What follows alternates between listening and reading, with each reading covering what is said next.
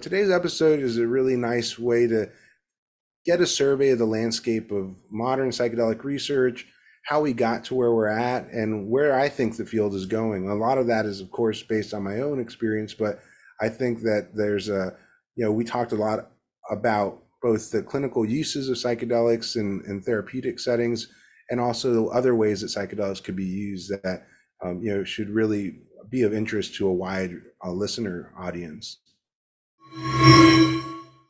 All right, welcome everyone to a new episode of the Neuroflex podcast. I am your host, Toby Passman. If you guys enjoy the show, I'd really appreciate it if you left us a 5-star review on Apple Podcasts, along with sharing with a friend who might find this information useful and helpful as well. So, on to today's show, we have a very special guest, a guy I'm really excited to talk to today, Dr. Albert Garcia Romeo, who is an assistant professor of psychiatry and behavioral sciences at the Johns Hopkins University School of Medicine. His research examines the effects of psychedelics in humans with a focus on psilocybin as an aid in the treatment of addiction. His current research interests include clinical applications of psychedelics, real-world drug use patterns, diversity in science, and the role of spirituality in mental health. He is a founding member of the Johns Hopkins Center for Psychedelic and Consciousness Research and the International Society for Research on Psychedelics. So, Al, welcome to the show. Hey, thanks, Toby. Thank you for having me on. Of course, of course. So, I want to kind of, find out what your initial interest in psychedelics was. How did you initially get interested in the field and then decide to sort of, dedicate your career to the study of it? Yeah, it's a long kind of convoluted story, but really goes back to when I was in high school and I was really doing a lot of reading in different areas, trying to just understand, what are we all doing here, and what's the purpose of us being here to begin with, and that led me to reading pretty widely in philosophy, but also reading things like Teachings of Don Juan by Carlos Castaneda, which talks about supposed or alleged experiences of this anthropologist studying with the shaman and having all these interesting experiences, both drug induced and through shamanic practice. Um, but it really started to just open up my mind to the ways that different cultures outside of Western kind of modern society think about reality and our purpose as human beings on this planet. And so it gave me kind of a wider breadth to think about those types of questions, which I continue to explore further in undergraduate. I went to Tulane University in New Orleans, and I had a great liberal arts education. Was able to study both Western psychology, which had always been an interest of mine, and that was heavily predominated by a lot of neuroscience at the time, cognitive neuroscience and that kind of thing. Was really a big thread of the type of psychology that we were studying. But I was also drawn to reading about philosophy of mind and consciousness, as well as studying Eastern religious and spiritual traditions, and even taking up contemplative practice, including meditation of various forms. And so all of those things kind of led me to sort of think about the mind and the way that we think about the world, sort of in a very broad sense, as having a lot of disparate uh, concepts or conceptualizations, that didn't always match up. The way that the mind is talked about in Buddhism, for instance, and the way that the mind is talked about in Western neuroscience, can be very different types of minds. And that kind of just left an impression on me, as well as my own experience doing practices like meditation and having altered states of consciousness. Towards the end of my college career, I was also kind of chomping at the bit to get into some adventuring. I was a young man, and I'd lived in cities my whole life, primarily Miami, where I grew up, but also in New Orleans, where I was in school. Wanted to go do something a little bit more wild, if you will. And so I ended up getting out of doors for some time with some friends, some of whom had family in the U.S. Forest Service out in Montana, And so that gave us the opportunity to go work and live in the Glacier National Forest in Montana for a few months during the summertime. And that was a big experience for me just because it was so different than my previous life experience being, in these generally heavily populated urban areas. I felt like being outside for extended periods, sleeping on the ground, seeing the stars, being feeling that closeness to nature and the natural world opened me up in some ways to other types of altered states that were also very interesting and different from what I experienced in meditation practice. So that's a long way of saying, I'd kind of explored a lot of different areas as both high school and undergraduate student, but I think that all kind of culminated. I eventually, spent a few years working, doing odd jobs. I was bartending and loading boxes into the back of FedEx trucks and stuff, and trying to figure out what was next. And I really felt drawn to go back to do graduate school and specifically to study sort of spirituality and psychology and sort of where they intersect, because it felt really important to me. I'd had my own mental health struggles, both dealing with addictions and depression kind of growing up, and seeing that around me and other people I cared about. But I also felt like my experiences, certainly with meditation and also in nature, were very protective in many ways. And I felt like I wanted to understand that better, which is what led me to this, small school in Palo Alto called the Institute of Transpersonal Psychology at the time. It's now called Sophia University, but it's still there. And they had, a very heavily transpersonal orientation, meaning they were very interested in psychology that was not just focused on the individual, but also on the person's relationship to other constructs like the natural world or even to a higher power from a spiritual sense. And so what I ended up doing there was really trying to study more about how people experience transcendent states, and what kind of impact that had on their personality and mental health. And as it turned out, there's lots of different ways of accessing these transcendent states, including use of psychoactive substances like psychedelic drugs, psilocybin, LSD, ayahuasca. So that eventually sort of led me into this place where I was studying these transcendent or mystical type experiences people sometimes report, and then running into some of the researchers from Johns Hopkins who were looking at the same type of thing, but they were doing so in an experimental manner, which meant that they were bringing people to the lab and trying to have them have these experiences, usually under the influence of psychedelics. And of course, that was very interesting to me. And thankfully, they thought the work that I was doing seemed to line up with their interests.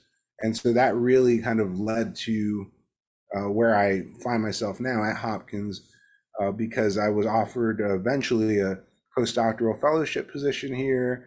I was able to really kind of cut my teeth in the hard research world, specifically doing human behavioral pharmacology, which is a great field, and that's sort of the home base here is the behavioral pharmacology research unit, and that has just led to more of this research, both looking at psychedelics and what they're doing to people in terms of their mental health and well-being, but also just understanding the nuts and bolts of these experiences, which still kind of elude our normal rational minds in many ways. So you mentioned some of the altered states of consciousness, besides from psychedelics, just experiences out in nature or meditation. Can you touch on kind of some of the maybe similarities and also differences of those, ways of altering our consciousness and how that plays out? Yeah, and I think as modern humans, we are so inundated in sensory stimuli that it can be hard for us to think about what our ancestors were going through when maybe the most interesting thing you had to look at was a fire, or look at the sky. But nowadays, we can put on virtual reality helmets, we can, listen to music, we can do all sorts of different things that I don't think were quite as readily available. But those are some of the predecessors, even music and drumming and beats and altering sounds in ways to change the way that our brain is sort of perceiving reality and functioning. That was sort of the proto, altered states that were occurring way back when. And, of course, people were also exploring using substances to feel different. But to me, it almost seems like if people were sitting around a lot of the time, and especially when they, were fed and they didn't have a lot of other things to occupy themselves, it's almost like you're a TV channel or a TV, but you're just locked onto this one channel all the time. And that, can get eventually a little bit tedious. Like you want to change a channel, you want to see what else is on. And so to me, that's a sort of way that I conceptualize altered states is that, we have this normal channel that we are tuned into, is consensus reality that we're used to feeling and being, in terms of how we perceive ourselves in the world. Um, but there's different ways to alter that, both using substances and also using just basic physiological processes like breathing, like moving. And so, people have long explored those. And, I think some of the common features of these um, altered states is really kind of hinging around uh, where we perceive our own boundaries to be, and then the boundaries that sort of keep the rest of the world outside of ourselves. So that's always been why I've been so interested in what we talk about is self transcendence, because a lot of that is really focused on where is the boundary between what I consider myself and the rest of the universe. And I think that these various altered states, practices, or techniques are often specifically changing the way that that dynamic is working, whether we see ourselves as part of a group of people who are dancing together, or who are all listening to music together in the shared space, or whether we're taking a psychoactive substance and all of a sudden the way that we're seeing and feeling ourselves and moving about in the world, is quite different. So there's, I think these different dimensions that can come along with different types of altered states, but a lot of them have a lot to do with the way that our five senses are working to perceive information and the way that we're interpreting that in terms of how we, feel as these organisms walking around in this, in this environment. And it's interesting. I was just thinking as you were saying, like it's so interesting just that ways of like altering our breath, such a low budget, you know uh, not a new technology whatsoever, in terms of like holotropic breath work, and just how that can produce altered states of consciousness reminiscent of some psychedelics. I think is pretty cool.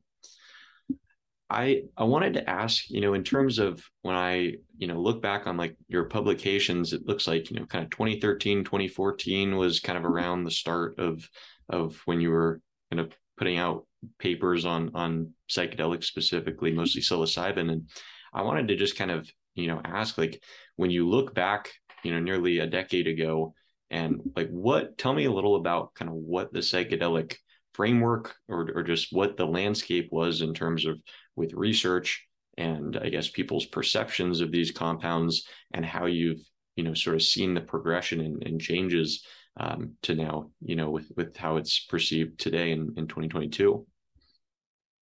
Yeah, that's a great question because 2012 was when I was finishing my PhD.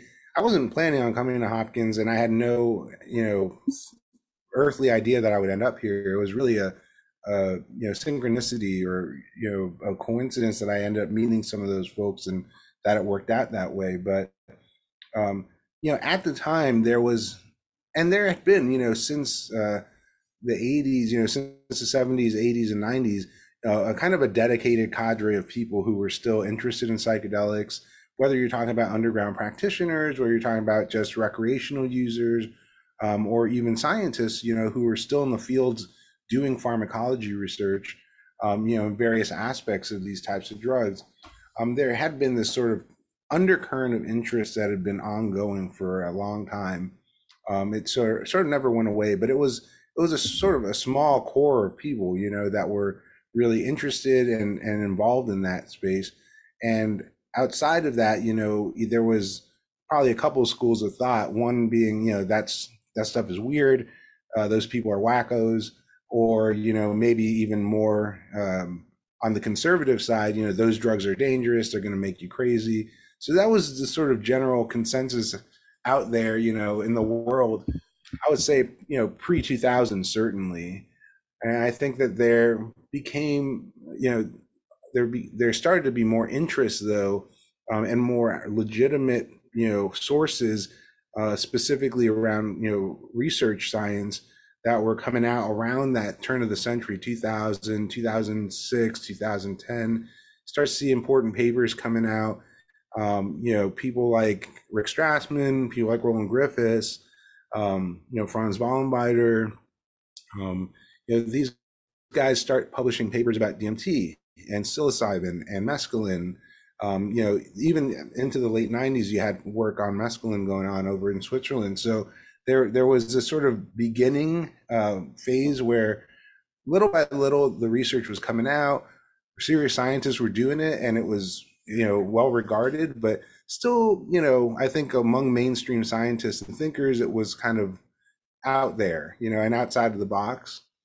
And that really started to change right at the time that I got involved in the field, I think. And it's again not through any prescience of mine, but just some sort of sheer coincidence that as I was wrapping up graduate school, I happened to meet a couple of big researchers, one from Hopkins and one from Imperial College London, Robin Carhart Harris, who were there to talk about their research with psilocybin at this big conference in Arizona. So when I was there, I met them, and that was the very kind of beginning of I think, a bigger mainstream interest in this type of work. And one of the big papers was Robin's first MRI paper that was published in 2012. Another one was Catherine McLean's paper looking at the effects of psilocybin on personality, specifically increasing personality openness, that they published in 2011, I think it was. And so those types of papers represented, I think, that sea change of, whoa, this might actually be going somewhere. This isn't just a sort of oddity, out in its own, part of academia. There could be something here. And so for me, that was a great time to get involved, because I was able to come here to Hopkins, work with, some of the preeminent researchers, including Matt Johnson and Roland Griffiths. And, that gave me the ability to kind of survey the landscape, which at the time was still sort of, there's a few papers here and there that had been published and a few other projects that were going on, but it was still relatively small scale. And since that point, 10 years ago, when I arrived here at Hopkins, I mean, things have absolutely exploded. And I think, you can see a sort of progression over time.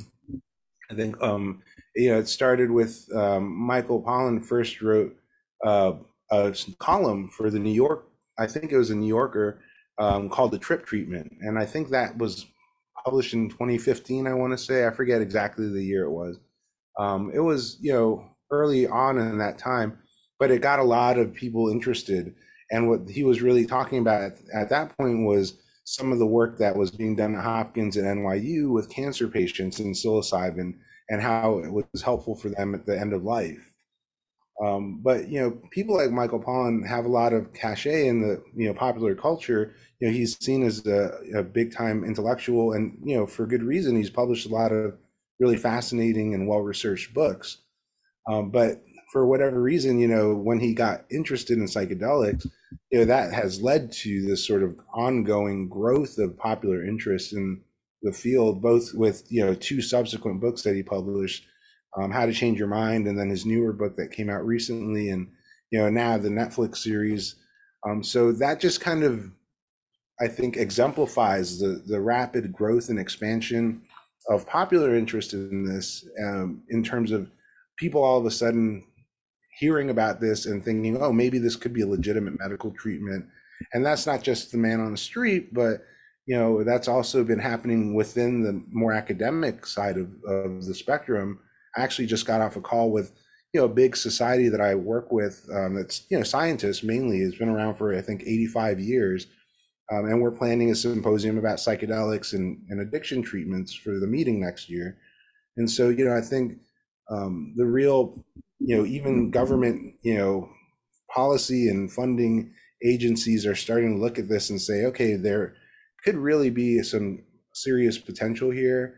And so that's really changed the tenor of the conversation.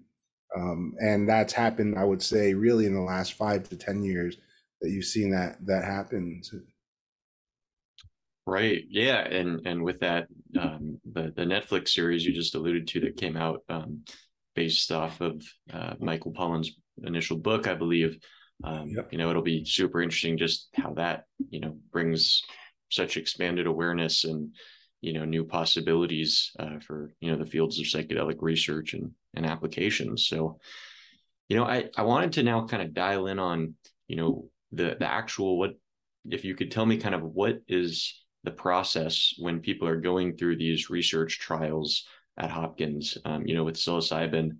And, it's super interesting to me what you brought up about just kind of like, experiences outdoors, experiences in nature, kind of like feeling, one with the earth. And like how I feel like a lot of people, talk about those similar sort of things with psychedelics.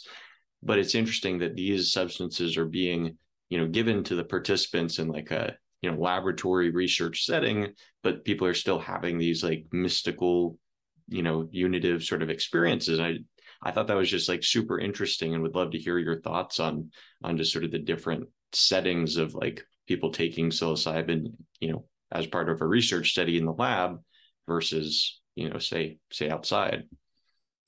Yeah, no, that's a great question because I like to think about psychedelic use sort of broadly in a few kind of piles, if you will, that sort of sometimes they overlap, but there's really different ways that people use these, and it can be used uh, for certain purposes in different types of settings. And what we're doing here is really this sort of medical slash research model that is looking at both how do the drugs impact people in terms of their physical and psychological health, and if there's potential therapeutic uses, how do we use those in a medical treatment setting to help people get those therapeutic benefits. There's always been a long history of people using these substances recreationally, and that doesn't really overlap exactly with what we're doing here because we tend to have a more medical or therapeutic intent in our minds when we do this, and so that involves a lot of wraparound for that. That would be a little bit different than a recreational use setting. And then there's this whole other history of indigenous and spiritual use, and people using in sort of ceremonial settings that can be also very different than what we do. But the lines aren't clean. But in terms of what we do at the lab, and this is kind of relatively the basic model. Has 5 phases, and we begin with the screening phase. And the screening is really important because we're trying to find out if it's just safe for this person to administer a high dose of psychedelics. And there are certain people who might have heart conditions, they might have mental health vulnerabilities, might have like a personal or family history of certain mental health problems that could lead to ongoing problems after one of these high dose experiences. And so, for safety's sake, we're always starting with that screening process. And it also includes, an informed consent, which is just explain to them what could happen or what we plan to do in these types of studies. And then, granted that that works out well, they move into a preparation phase where there's a lot of getting to know them, getting to know their life history, formative events in their life, and building a sort of working relationship, which would be really congruent with what you'd be doing in a sort of talk therapy setting with the counselor or therapist. That also involves specialized preparation for going into one of these psilocybin sessions.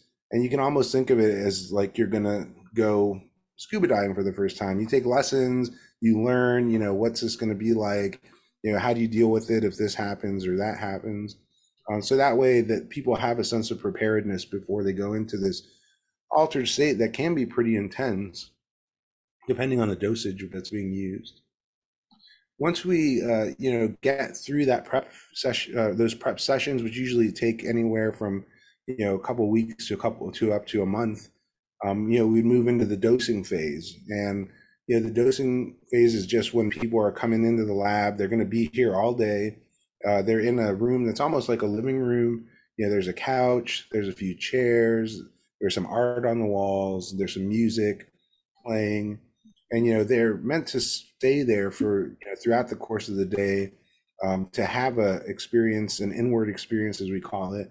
Really want them to be reflecting on their whatever's going on in their minds, um, and then we're there basically to make sure that they're safe and comfortable, and we've already established a sort of working relationship that makes them feel safe with us, and trust the people that they're with.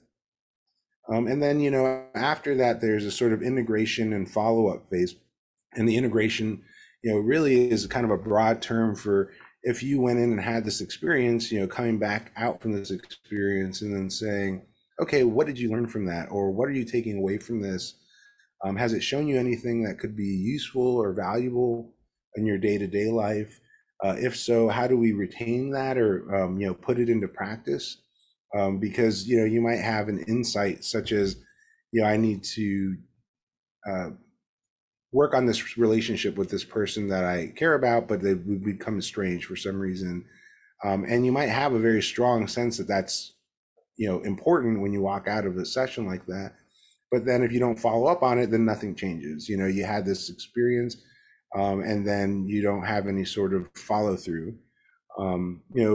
There can be like any number of content or messages or lessons that people walk away from these experiences with. But whatever that is, we're just spending time in that integration phase, processing like what was the experience about, what did it mean, and what does it have to sort of teach the person or to help them to enrich their life or make it more consistent with their values and priorities. And then we have typically a follow-up phase where once they've kind of gone through that acutely, they've kind of worked through whatever it is that they felt they've gotten out of their experience and tried to, find ways to integrate that into their daily lifestyle. We like to check in on people 3 months, 6 months, 12 months later, have them come back and just see, what's been going on. How is it going? Have you been able to maintain progress? Have there's been some backsliding perhaps? If so, how can we course correct? So, those are the types of things that we would do in a longer term follow up. And for us, in a research setting, it's also helpful so that we can ascertain what is the durability of these effects. Because even though these drugs are being studied, for instance, as antidepressant treatments or treatments for people with addictions, we can't really say for certain how long do those effects last, and we can't really say how effective they're going to be for people across the board, because the data are still quite limited. So that's why we also do those long-term follow-ups. But I think that they can be helpful from a therapeutic standpoint as well to keep people on track if they are coming in with a therapeutic intent. So yeah, all of that is kind of what we're doing in these research studies with psilocybin, and I think that you're right. It's very interesting to think about these people having these big spiritual or insightful experiences when basically what they're doing, to the outside observer is laying on a couch for 6 hours with their eyes covered, maybe listening to some classical music. In terms of people using in recreational settings or in more spiritual or indigenous traditions, there is, I think, often a thread of using outdoors, being in a place that's natural. There's natural beauty. That could be a beach, a forest, mountains, or even at a festival or some sort of a ritual. And that can invoke a lot more both sense of awe, I think, in terms of being around natural beauty, or a sense of community when you're doing this in a ceremonial setting with other people. And that's still quite different from what we do. And I think there's probably benefit to lots of different ways of using these substances. So we're still learning more about how do we sort of incorporate the setting and optimize that, to make it as helpful as possible. Right. And, when you look at kind of the current landscape of, say, like ketamine infusion centers, and kind of compare it to like, what you think we'll see when psilocybin kind of moves from, just the research lab, to more, clinical applications, once it clears all the trials, what you think the ketamine infusion landscape has sort of taught us about psychedelic therapy, and then is there anything that you personally, having worked with all this research and doing all of the preparation, the follow-up, is there anything that once psilocybin kind of moves into that clinical application legally, how would you sort of see the ideal framework be? Yeah, that those are great questions. I'm not really as familiar with the ketamine clinical space at the moment. I do know that it's administered in lots of different ways. There's even places or organizations that are sending home ketamine, and people are doing it with remote monitoring from medical supervision. But other people go into clinics where they're getting infusions. Some people are going to talk therapy where they're getting an oral lozenge of ketamine. So lots of different ways that it's being used, and for lots of different reasons, right? People might show up because they're trying to get relief from, treatment-resistant depression, which there's great data to show that, ketamine has rapid antidepressant effects. There's emerging data showing that with wraparound care of the sort that we talked about, or with structured interventions, that you can use ketamine quite effectively to treat things like substance use disorder. But in terms of how people are doing this out in the clinical settings, it can be very disparate and sort of all over the place because it depends on how the provider wants to do that. Um, I don't know that I would want it to be fully standardized for psilocybin the way that we have it here, but I also think that some safety measures in place would be useful to kind of keep this to be as kind of effective as we've seen it in these lab settings, and to have as low risk as we've seen it in the lab settings, because we don't see lots of people walking out of here saying, man, that was a terrible experience that really had a bad negative impact on me. That's very rare, and the reason is we spend so much time with the screening and preparation process. And we definitely work hard to do integration in a way that even if people have difficult experiences, they can get the most out of it. But once this gets out there into a sort of approved status, and you can even start looking at places like Oregon where they're moving towards a sort of medical slash therapeutic use model ahead of the rest of the country. Um, we're going to see people doing this in lots of different ways with lots of different therapeutic orientations. And I think some of it may work better than others. So we'll have to really learn from that to try to figure out what's best and what's safest. Luckily, the drug itself is pretty safe. The problem is, it's a very powerful altered state, and then there's also people out there who may or may not have others' best interests in mind, or they may not have the requisite training. So even in places, like ayahuasca churches, there's one in Florida actually where a young man died, just because there was a co-administration of multiple drugs and medications that should not have been going together, and there was not an adequate medical response, and that there was obviously a fatality involved, and that's not a good thing. I think it's less likely to happen with psilocybin, but depends, because if somebody's feeding you a slew of different drugs and you're also on some medications and you haven't been properly screened, there is a possible risk there. Yeah, all this to say, um, I don't have a good answer for how this should be implemented in the real world clinically. I do have a couple of things I think should be kind of basic standards. I think there should be specially trained clinical staff to oversee these types of treatments if they're going to be therapeutic treatments. I think they're, likely going to have specialized clinics where you will have a medical doctor.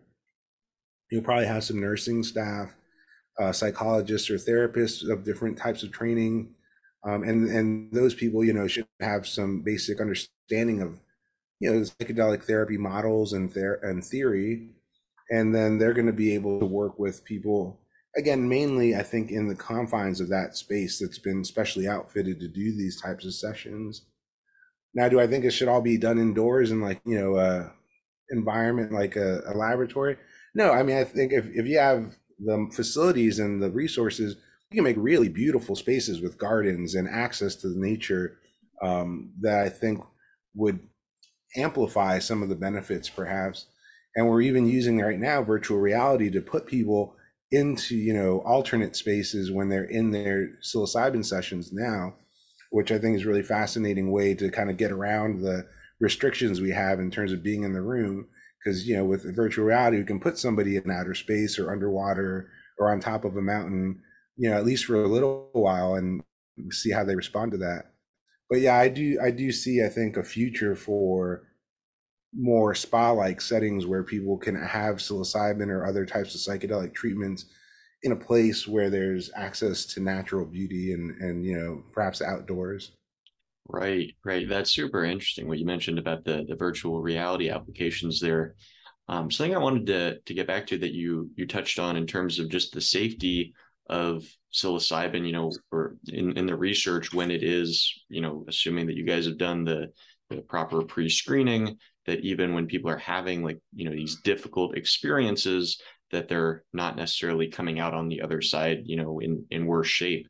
And I wanted to see if you could just, kind of touch on that and people's, connotation of like a bad trip and sort of how that factors into the research setting. And then also kind of something you mentioned before that I wanted to connect to was just about like, I think psilocybin promoting like the personality trait of like openness, and was wondering if you guys have done any studies or if you know of anyone who's doing research regarding, say, like if someone has a lack of openness, if they're more closed off, whether that might predispose them to, a more challenging experience with something like psilocybin. Yeah, no, those are both really important questions. I think, to go back to the first bit, my colleague Dr. Teresa Carbonero had done like a really nice survey study with about 2,000 people, telling us about their most challenging, most difficult psilocybin experience. So, tell us about your bad trip. And we had great results there. Not that, it was great that people had these difficult experiences, but these are, people out in the real world, and they're trying to give us some insight into what was going on with them. And we found that, some people had some pretty serious, bad effects, including, developing psychotic symptoms that continued even after the drug, or, feeling suicidal after these experiences. But they're in a very small minimal number of people that had those experiences.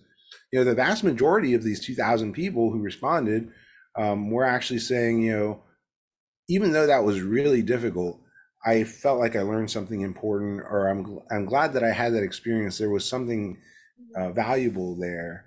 And, I'd like to talk about that in terms of, what we call intentional ordeals. And so people put themselves through really difficult things sometimes on purpose, like for instance, running a marathon, or, doing something like skydiving, or, it's something that a lot of people would look at and be like, I don't think I want to do that. Other people will say, I want to challenge myself and do it. And when you're in the middle of doing something that hard, I can speak from, having run a couple of half marathons myself.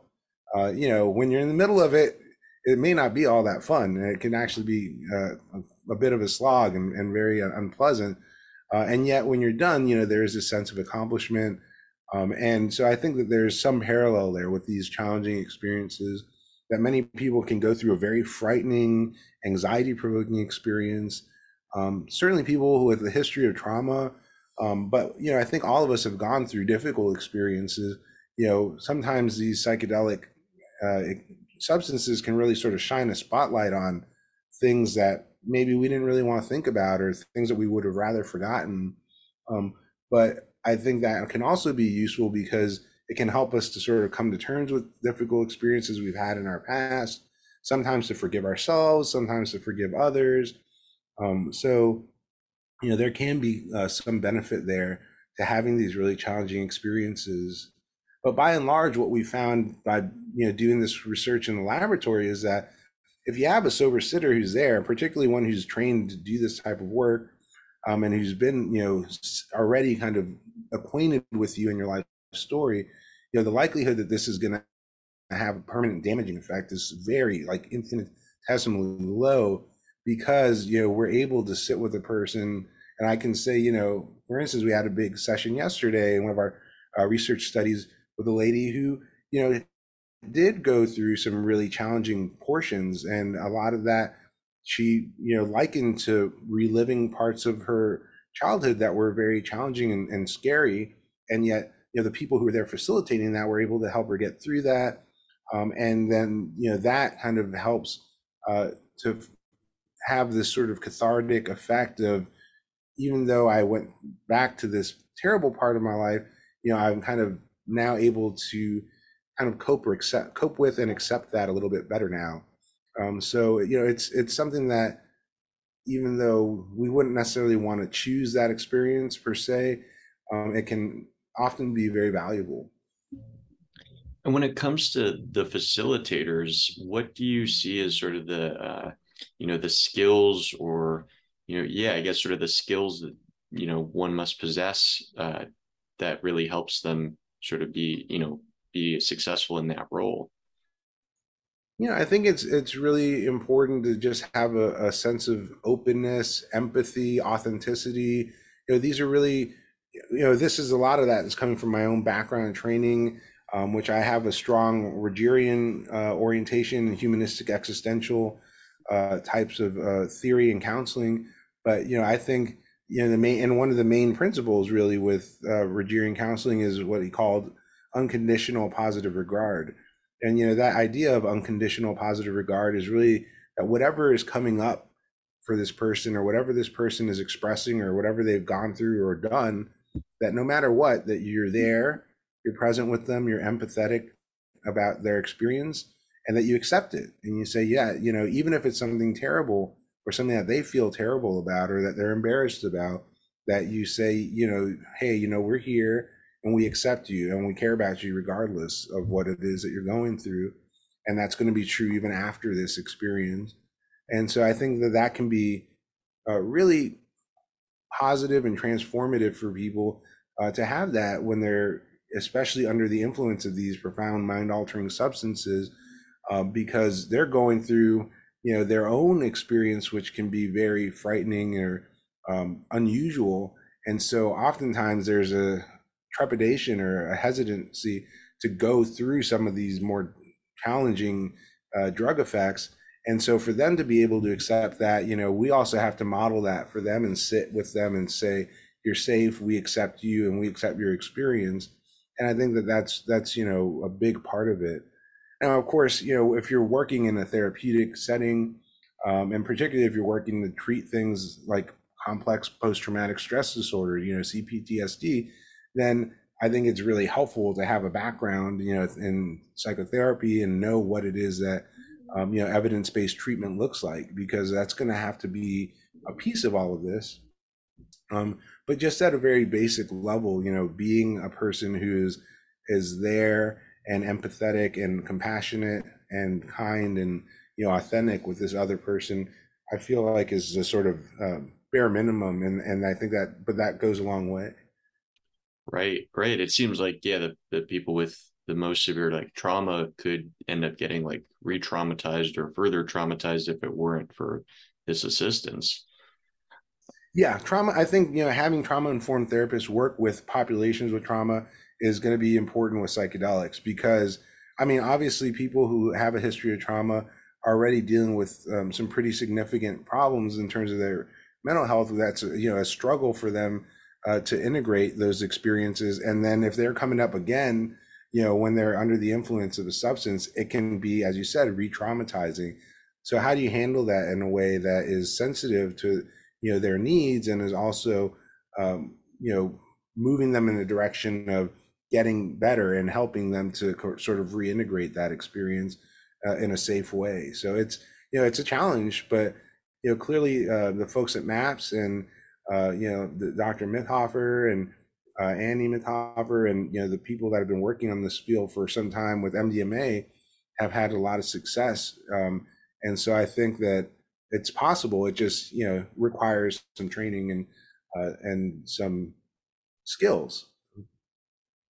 Something else I was thinking about, when you made the comparison of sort of, some in taking on some kind of challenging event, such as like running a marathon or skydiving. And, I was just thinking about, the like showing yourself that, you're undertaking some big challenge. You might have, qualms about whether you're going to be able to successfully complete it. But then it seems like, kind of conquering those fears, showing yourself that you can do that seems like it builds like a ton of self-confidence. And I'm wondering if you see that also being the case of like people going through difficult experiences and kind of getting out on the other side, working through those, rather than like I was listening to a South by Southwest panel with Tim Ferriss and Roland Griffiths sort of speaking out against the use of, kind of like anti-anxiety or like serotonin receptor antagonists to just sort of like block the difficult experiences. They were talking about kind of the value of, actually working through those. And I just wanted to kind of hear your perspective and what you've seen with research participants. Yeah. So, I don't think we have a conclusive answer yet for when we do and don't want to use those types of medicines. Using a benzodiazepine, for instance, or, a medication that can help calm people when they're undergoing some like severe dysphoric effects, I think could be a good idea, because there's a point, beyond which I think you're just causing harm and you're not really helping that much anymore. If the person feels too out of control or they feel like they're just too far gone. But I've definitely seen a lot of people who do well with just sitting there, having a bit of interpersonal support, putting your hand on their shoulder and saying, "Hey, I know you're scared right now, but this is only going to pass. This is only going to be a little while. This is going to pass. You're going to feel better. This is part of the experience. You got to go with it." And that 99% of the sessions that I've sat in, that's been more than enough to get people through this, and then to come back and say, "You were right. It was temporary. It was hard, but I'm glad I did it. And thanks for helping support me through that."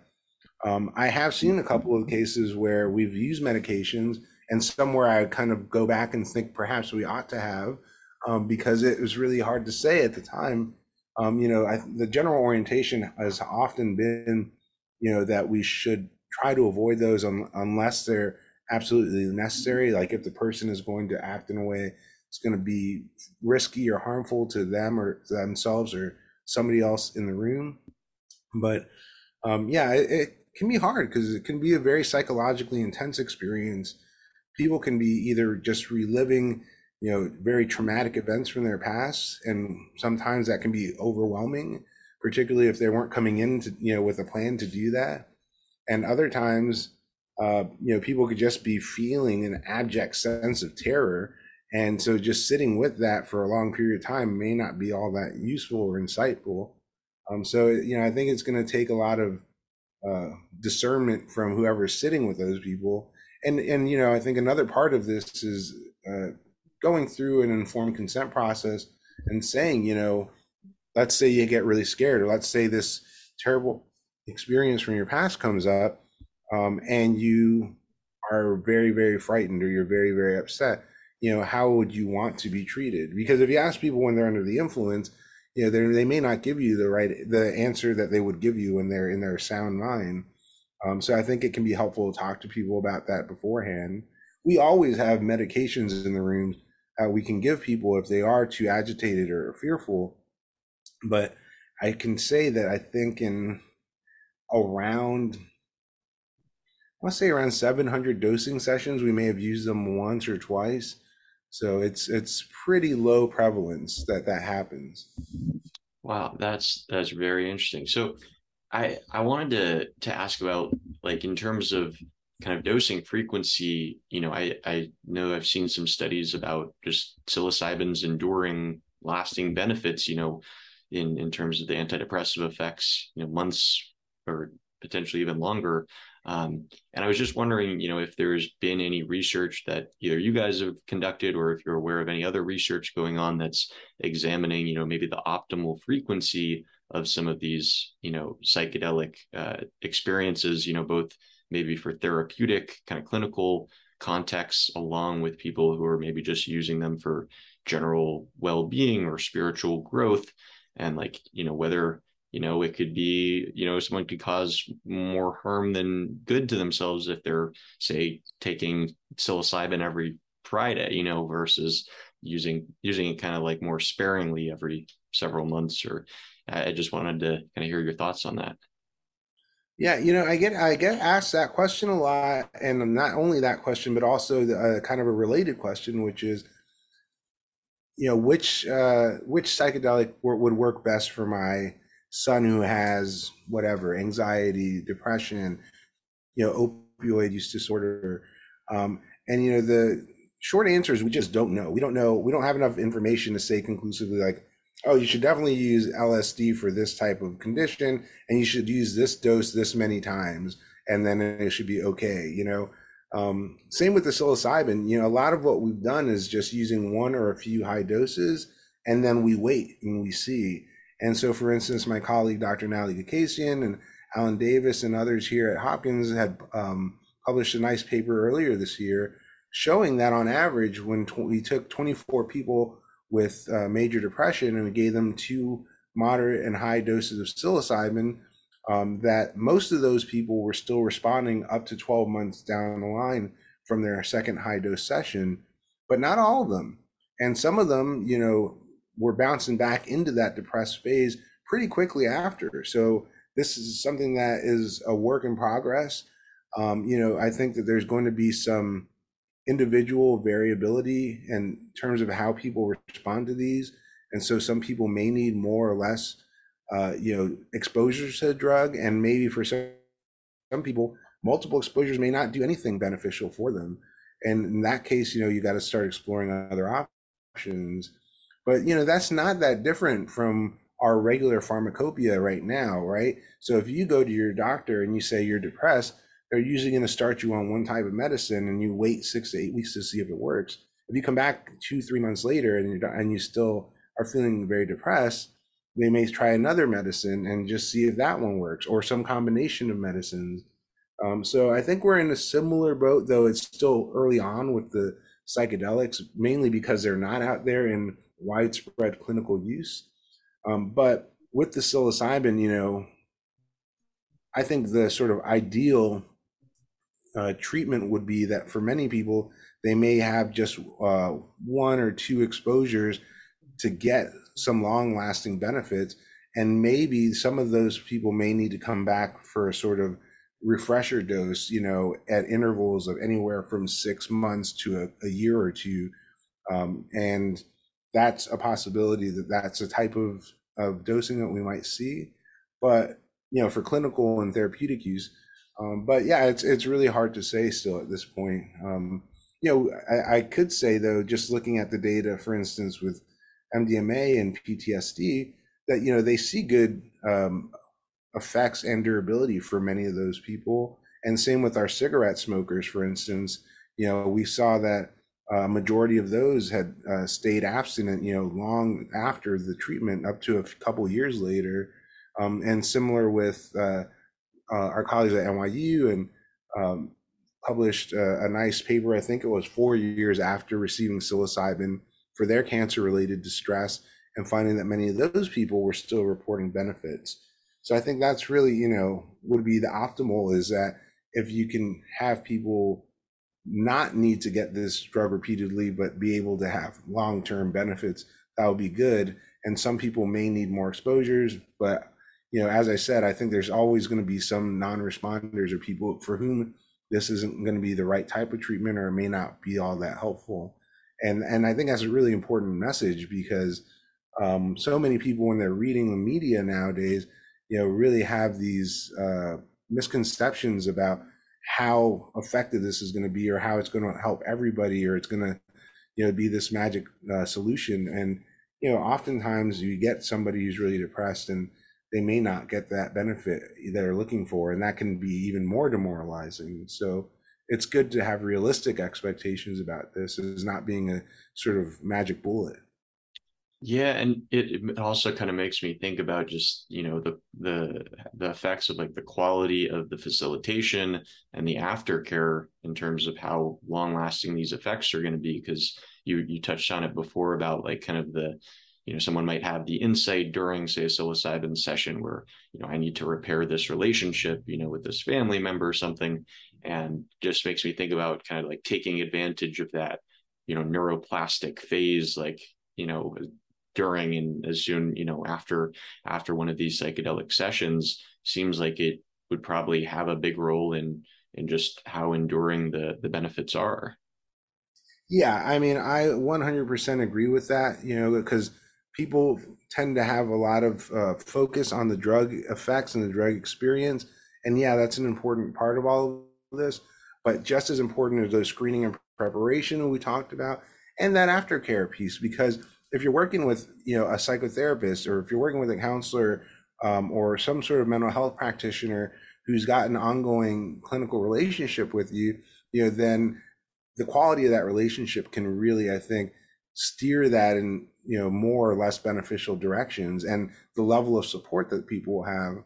One of my favorite studies that was published from the group here at Hopkins, I was not an author, but I did run some of the psilocybin sessions, was they took 75 people, and there's like a placebo group who got very low dose psilocybin that was basically not enough to feel, a group of 25 people who got high dose psilocybin with just our regular 2-on-1 support network, which would be, myself and a co-therapist or co-guide who sit with this person. They do the preparation, the dosing, and integration, and then that's that.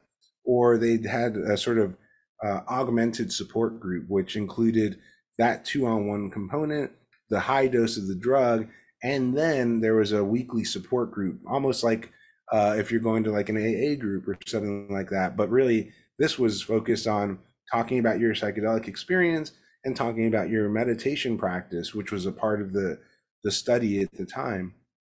And the people who had that augmented support, the extra support group, the community basically, were the ones who had the most benefits. And that shows that it's not just about the drug, it's also about the container in which the drug is being delivered. And so that aftercare is integral for providing the platform that people sometimes need to then go on to make longer term changes.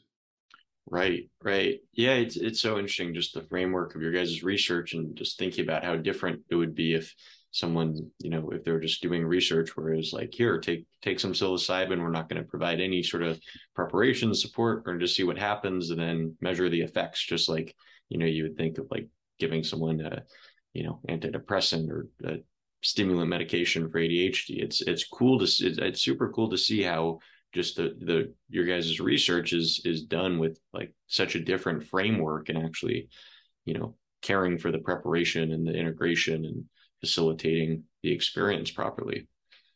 Well, and I would say that a lot of that does come from an earlier era of research where there weren't these, guidelines in place, and there wasn't this level of understanding of psychedelic effects, because, a lot of psychedelics research, and just our understanding of them really didn't happen pre 1950. A lot of the early research, they were doing some of the types of experiments that you noted, where you're not really doing much prep. You're not really doing a lot of aftercare. You're just giving a person a high dose of one of these mind altering drugs. You sit back and you see what happens. And then, in those types of studies, what they found often was that, oh, well, this is not working better than a placebo for people with alcohol problems. So why is this therapeutic? Why would we think of this as a therapeutic?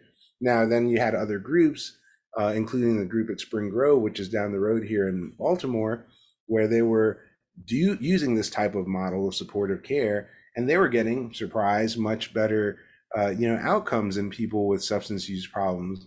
And so all of a sudden, it kind of brings into focus, well, this is an important component here. And I think it's equally important, in just regular medicine or psychotherapy, that you have that sort of supportive, open, and honest communication. But because of the way that psychedelics can really impact your perception and your sense of self when you're under the influence, I think it's doubly important with psychedelics to have all of that wraparound support. Absolutely. Well, Al, we're coming up onto the end of the show, but when it comes to just thinking about the future state of psychedelic research, both with your involvement with Hopkins, along with what other centers and researchers are doing, like what do you see as some of the most promising or interesting future research questions that are going to be attempted to address? Yeah, there's a lot of new and important work happening right now, both at Hopkins and all over the world now. I mean, it's pretty neat to have seen, these new centers popping up in different areas, and also, established researchers just, expanding their laboratories and really growing their research portfolio. So you're seeing work with 5-MeO-DMT, and you're seeing work with LSD, and you're seeing different types of studies for different conditions. So there's a lot of different directions to take this. We got a lot of different substances that we know about, and so testing those and using them in different populations is going to be really informative, because we could start to answer some of those questions I noted earlier. Maybe mescaline is better for alcohol use disorder. Maybe LSD is better for some other type of condition. When you start to look at all these other conditions too that we have barely scraped the surface on, but we've seen pretty good indication that these psychedelics, these classic psychedelics, can be useful for reducing depression, for reducing anxiety, and for helping people with substance use disorders. But what about other conditions? I have a colleague working on a study of psilocybin in people with eating disorders, anorexia nervosa, a very notoriously difficult condition to treat. One of the most deadly mental health conditions. We have a huge problem in neurodegenerative conditions, Alzheimer's and dementias, and we've had literally hundreds of drugs that have been tested and failed to help these people. And we're working on a study now to see how psilocybin can help people in the early stages of Alzheimer's. I think that's really exciting, and if there's any sort of signal of benefit, then there's a lot to follow up on there. Um, we talked a lot about clinical uses, but a lot of our understanding of how those work therapeutically is still in a very nascent stage. So if we could understand the biological and underlying mechanisms better, I think that'll help us just to design better treatments in general.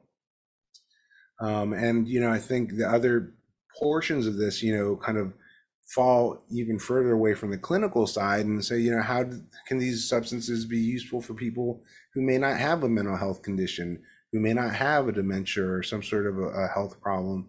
And then in those cases, you've got healthy people who you may help to improve their sort of optimal functioning on some level, or you may help them to get in touch with things like their spirituality or their sense of existential purpose and meaning in life. That can be very helpful just in general to have people become more self-actualized.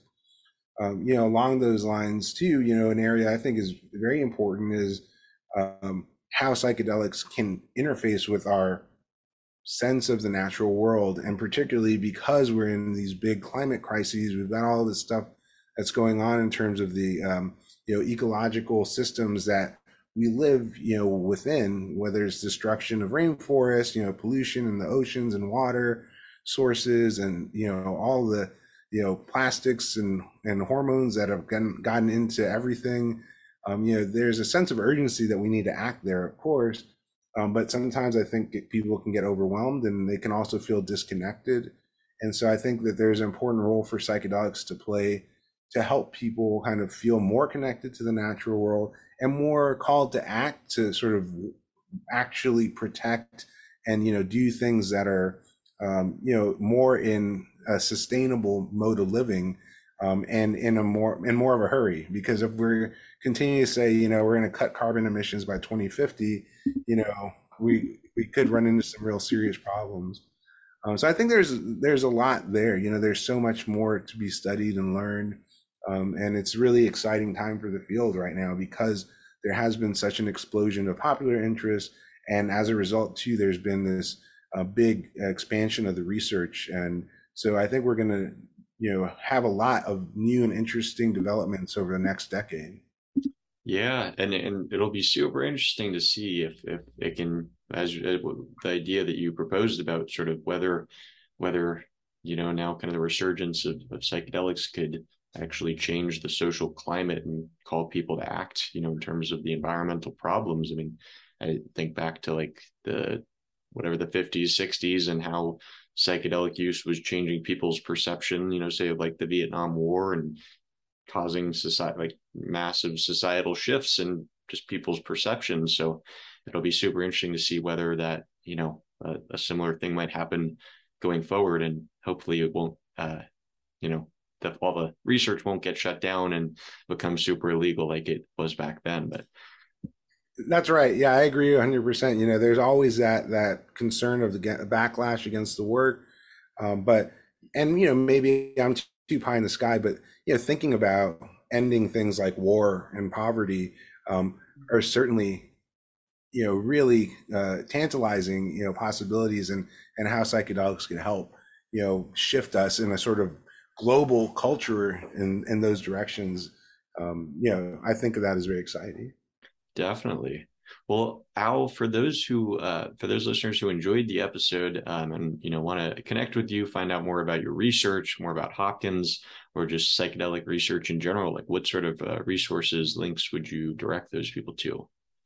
Yeah, I mean, a lot of our work is available. Actually, I should say all of our work is available at our website, which is hopkinspsychedelic.org. And that's pretty easy to find online. We have a Twitter account. We have a Facebook page that people can follow our lab and our work. I think that's the main, our main outlets in terms of social media. We have a newsletter; it goes out quarterly. So people are always welcome to sign up for that as well. Um, and of course, there's lots of other labs and organizations that are doing great work in this space. So I just, I really encourage people who are interested to just, get online and start looking around and seeing what's out there and what's of interest to them. Great, great. Well, Al, it was such a pleasure talking with you, and I just want to, applaud you for just your contributions, such important contributions to the psychedelic research field. And for the listeners who enjoyed the show, if you want to connect, you can listen to audio versions of the podcast available on Spotify, Apple Podcasts, Stitcher, or most other major audio streaming platforms. It's the NeuroFlex podcast. And you can also find full episodes along with podcast clips on our YouTube channel. That's NeuroFlex, NeuroFlex. Al, again, I wanted to thank you so much for coming on the show today and just sharing all of your knowledge and expertise. Yeah, my pleasure. I really enjoyed talking with you today, Toby.